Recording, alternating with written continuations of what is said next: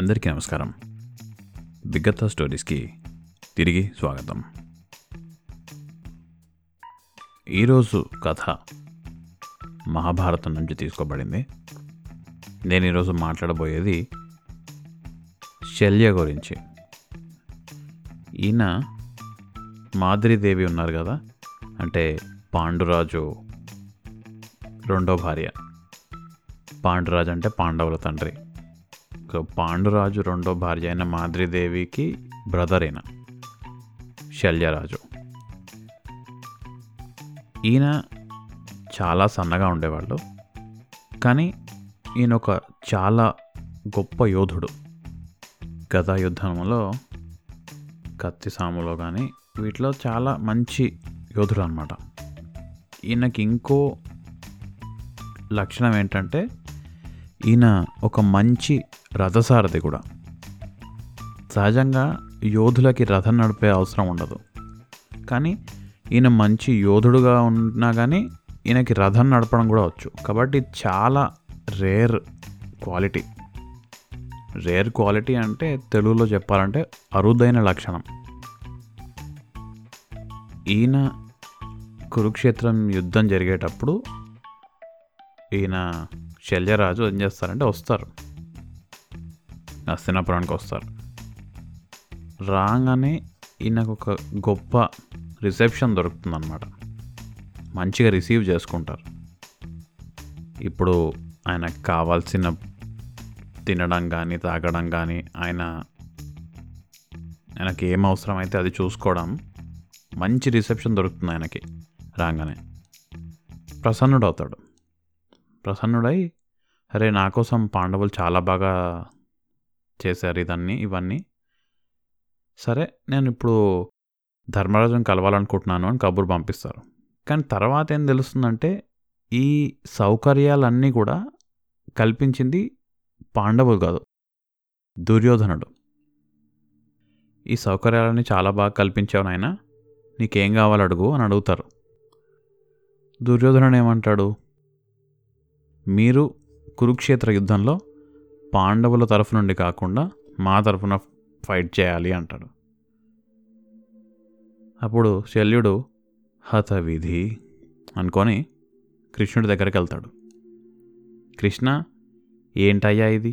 నేనేం జరుగుతుందనుకున్నాను, ఏమైంది? నేను వచ్చింది పాండవుల తరఫున ఫైట్ చేయడానికి, నేను ఇప్పుడు కౌరవుల సైడ్ ఫైట్ చేయాల్సి వస్తుంది. ఎందుకంటే శల్యుడు తన మాట ఇచ్చాడు, నీకేం కావాలో అడుగు అని. కాబట్టి ఆయన ఇప్పుడు తప్పనిసరిగా కౌరవుల తరఫు నుండే పోరాడాలి. కృష్ణుడు ఏమంటాడంటే, ఏది కూడా ఏ కారణం లేకుండా పనులు జరగవు. మీరు కౌరవుల సైడు పోరాటం కనుక కూడా ఒక కారణం ఉండే ఉంటుంది. మీరు పని చేయండి, శారీరకంగా మీరు కౌరవుల తరఫున పోరాడినా మానసికంగా మటుకు మీరు పాండవుల తరఫు నుండి పోరాడండి అని చెప్తారు. శల్యుడికి ఇది అర్థం కాదు. ఏంటి శారీరకంగా మానసికంగా వేరే తరపుల నుంచి పోరాడడం ఏంటి అనుకుంటారు. తర్వాత కృష్ణుడు ఏమంటారంటే, మీరు అర్జునుడిని చాలా పొగడండి, కర్ణుడిని నిరుత్సాహపరచండి, మీకు కుదిరినప్పుడల్లా ఈ పని చేస్తుండండి అన్నారు. కృష్ణుడు కూడా చెప్పాడు, సరే ఇంకా యుద్ధంలో ఇప్పుడు నేను కౌరవుల తరఫు నుండే పోరాడాలి అనుకొని శల్యుడు కూడా మెంటల్గా ఫిక్స్ అయిపోతాడు. యుద్ధం మొదలవుతుంది. ఒక్కొక్కడుగా యోధులు మరణాన్ని చేరుకుంటారు. 15వ రోజున ద్రోణాచార్యుడు వీరగతి పొందుతారు. 10వ రోజు భీష్మ యుద్ధం నుంచి తప్పుకుంటారు. తప్పుకోవడం అంటే తెలుసు కదా మీకేమైందో యుద్ధం ఇప్పుడు. తర్వాత 15వ రోజు తర్వాత కర్ణుణ్ణి సేనాధిపతిలాగా చేయాలి అని కౌరవులందరూ నిశ్చయించుకుంటారు. ఇప్పుడు ఈ మహాభారత యుద్ధం జరిగేటప్పుడు ఈ 16వ రోజు నుంచి ఏం చేస్తారంటే కౌరవులందరూ ఒక ప్లాన్ చేస్తూ ఉంటారు. ఇప్పుడు మనం గెలవాలంటే ఏం చేయాలి అని. అర్జునుడికి సాక్షాత్తు కృష్ణుడే రథసారథిగా ఉన్నారు. మన సైడు కూడా మన సేనాధిపతి అయిన కర్ణుడికి ఒక మంచి రథసారథి కావాలి. కృష్ణుడేమో రథసారథి కాకుండా యుద్ధంలో ఏం చేయాలి ఆ ప్లాన్లు వేస్తూ ఉంటారు కదా, వీడిని కొట్టు వాడిని కొట్టు అని చెప్పి యుద్ధాన్ని గెలిపించడానికి రథం నడపడమే కాకుండా వేరే చాలా పనులు కూడా చేస్తారు. స్ట్రాటజీ కానీ ఇలాంటివన్నీ చేస్తారు. కాబట్టి కర్ణుడికి కూడా ఇలాంటి గొప్ప వ్యక్తినే పెడితే బాగుంటుంది అని కౌరవులు నిశ్చయించారు. శల్యుడికి మాత్రమే రథం ఎలా నడపాలో కూడా తెలుసు. ఆయన మంచి యోధుడు, ఇంకా ఆయనకి మంచిగా రథం ఎలా నడపాలో కూడా తెలుసు. కర్ణుడికి శల్యుడే సరైన రథసారథి. మీకు తెలియాల్సిన విషయం ఏంటంటే, ఒక రథసారథి రథాన్ని నడపడమే కాదు, వేరే చాలా ముఖ్యమైన పనులు కూడా చేస్తారు. మంచి రథసారథి తన వెనక ఉన్న యోధుడిని ప్రోత్సహిస్తాడు. యుద్ధభూమిలో ఎవరెవరు ఎక్కడెక్కడైతే ఉన్నారో వాళ్ళ పొజిషన్ని చెప్తారు. యుద్ధంలో ప్లాన్ వేయడంలో కూడా చాలా సహకరిస్తారు. రథసారథి అంటే గుర్రాలను తోలేవాడే కాదు, అవసరమైన చాలా ముఖ్యమైన పనులు ఉంటాయి. ఇప్పుడు శల్యుడికి అర్థమవుతుంది కృష్ణుడు ఏమన్నాడో ఇప్పుడు అని. కాబట్టి మర్నాడు యుద్ధం మొదలైనప్పటి నుంచి ఆగకుండా అటు అర్జునుడిని పొగడడం, ఇటు కర్ణుడు ఏం చేసినా ఇట్లా నా చేసేది అని నిరుత్సాహపరచడం. పాండవులు కురుక్షేత్ర యుద్ధం గెలవడానికి శల్యుడు కూడా ఒక ముఖ్యమైన కారణం అని చెప్తుంటారు పెద్దలు. కర్ణుడిని పదే పదే నిరుత్సాహపరిచి ఒక సమయం తర్వాత కర్ణుడు నిజంగానే నిరుత్సాహపడిపోతాడు. నాకు నిజంగానే రాదేమో, నాకు చేత కాదేమో అనుకుంటాడు. శల్యుడు రథసారథిగా ఉన్న రెండో రోజు ఏమవుతుందంటే, కర్ణుడికి నకుల సహదేవులను హతమార్చే అవకాశం దొరుకుతుంది. కానీ కర్ణుడికి తెలుసు వీళ్ళిద్దరూ తన తమ్ముళ్ళే, వీళ్ళని నేనేం చేయకూడదు అని. ఏమంటారంటే కర్ణుడు, మీరు ఇంకా చాలా చిన్నపిల్లలు, మీకు ఇంకా చాలా జీవితం ముందుంది, వెళ్ళిపోండి అని చెప్పి నకుల సహదేవుల్ని కర్ణుడు ఏమన్నాడు విడిచిపెట్టేస్తాడు. ఇది చూసి శల్యుడు కొంచెం ఇంప్రెస్ అవుతాడు అనమాట. అరే వీడు చెడ్డవాడు కాదు కర్ణుడు అని. కర్ణుడికి సరే హెల్ప్ చేద్దాం అనుకుంటాడు.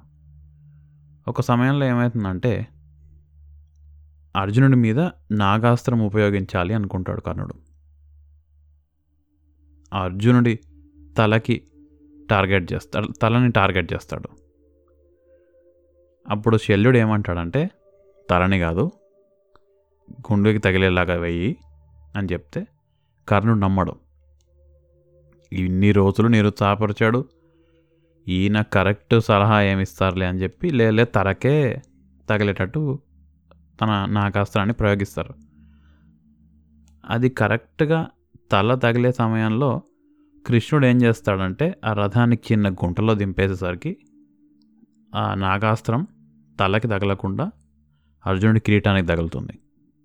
మీకు తెలిసే ఉంటుంది, భూదేవి శాపం వల్ల కర్ణుడి రథం చక్రము భూమిలో ఇరుక్కుపోతుంది.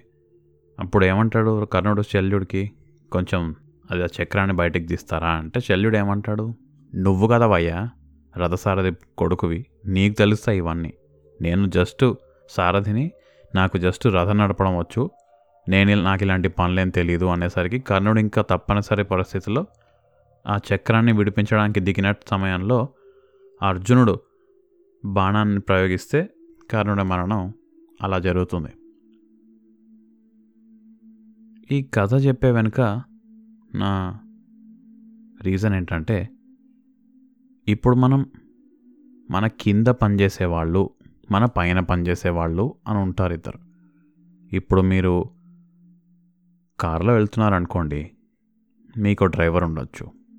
మీరు మేనేజర్ ఉన్నారనుకోండి, మీ కింద పని వాళ్ళు ఉండొచ్చు. మీ కింద పనిచేసే వాళ్ళు ఎవరైతే ఉన్నారో వాళ్ళు చేసే పనిని తక్కువ అని ఎప్పుడు అనుకోవద్దు. ఎందుకంటే వాళ్ళు ఎప్పుడు ముఖ్యమైన పాత్రను పోషిస్తారో మీకు తెలియదు. ఇప్పుడు మీకంటే కింద ఉన్నారు అని వాళ్ళని అవమానపరుస్తూ, వాళ్ళని కించపరుస్తూ ప్రయత్నించకండి. అమెరికాలో చాలా గొప్ప వాళ్ళు ఉంటారు. అమెరికా చాలా మంచి దేశం అని అనుకుంటారు. దీనికి ఒక కారణం ఏంటంటే, ఎవరు ఏ పని చేసినా చిన్న చూపు ఉండదు. ఒక పెద్ద కంపెనీలో పనిచేసే CEO అదే కంపెనీలో బాత్రూమ్లు కడిగే ఒక వర్కరు వాళ్ళ షిఫ్ట్ అయిపోయింది బయటకు వచ్చిన తర్వాత మామూలుగానే మాట్లాడతాడు CEO ఆ వర్కర్ తోటి. ఇన్సల్ట్ చేయడం కానీ, అయ్యో CEO గారు వచ్చేస్తున్నారు అని ఈ వర్కర్ చేతులు కట్టుకొని పరిగెట్టుకుంటూ పోవడం, ఇవన్నీ ఏముండవు. వాడు తన పని చేశాడు అంతే. అది ఆయన వృత్తి అంతే. హిందీలో ఒక కొటేషన్ ఉంది, మీకు చెప్తాను. కామ్ ఛోటా యా బడా నహీ హోతా హై, కామ్ కామ్ హోతా హై అని. అంటే పని చిన్నది కానీ పెద్దది కానీ ఉండదు, పని అంతే. మీకంటే కింద పనిచేసే వాళ్ళని, మీకంటే తక్కువ డబ్బులు సంపాదించే వాళ్ళని మీరు గౌరవం ఇవ్వండి. వాళ్ళని కించపరచకండి. వాళ్ళు కూడా తమ కర్తవ్యాన్ని చేస్తున్నారు తప్ప వాళ్ళు మీకంటే తక్కువ కాదు అని మీరు గుర్తించాలి. ఈ విషయాన్ని నేను మీకు తెలియజేయాలని ఈ శల్యుడి కథ ఎంచుకోవడం జరిగింది. నూతన సంవత్సర శుభాకాంక్షలు. 2021 ఈ సంవత్సరం నుంచైనా మీ కింద పనిచేసినా మీ పైన పనిచేసినా అందరికీ సమానమైన గౌరవం ఇవ్వండి. ఎవరిని కించపరచకండి. ఇది నా ప్రార్థన. మా ఈ ప్రయత్నాన్ని ప్రోత్సహించి మీ అమూల్యమైన సూచనలను మాకు తెలియజేసినందుకు మీ అందరికీ మనస్ఫూర్తిగా ధన్యవాదాలు తెలుపుకుంటూ, నేను మీ ఫణి చిదేళ్ల.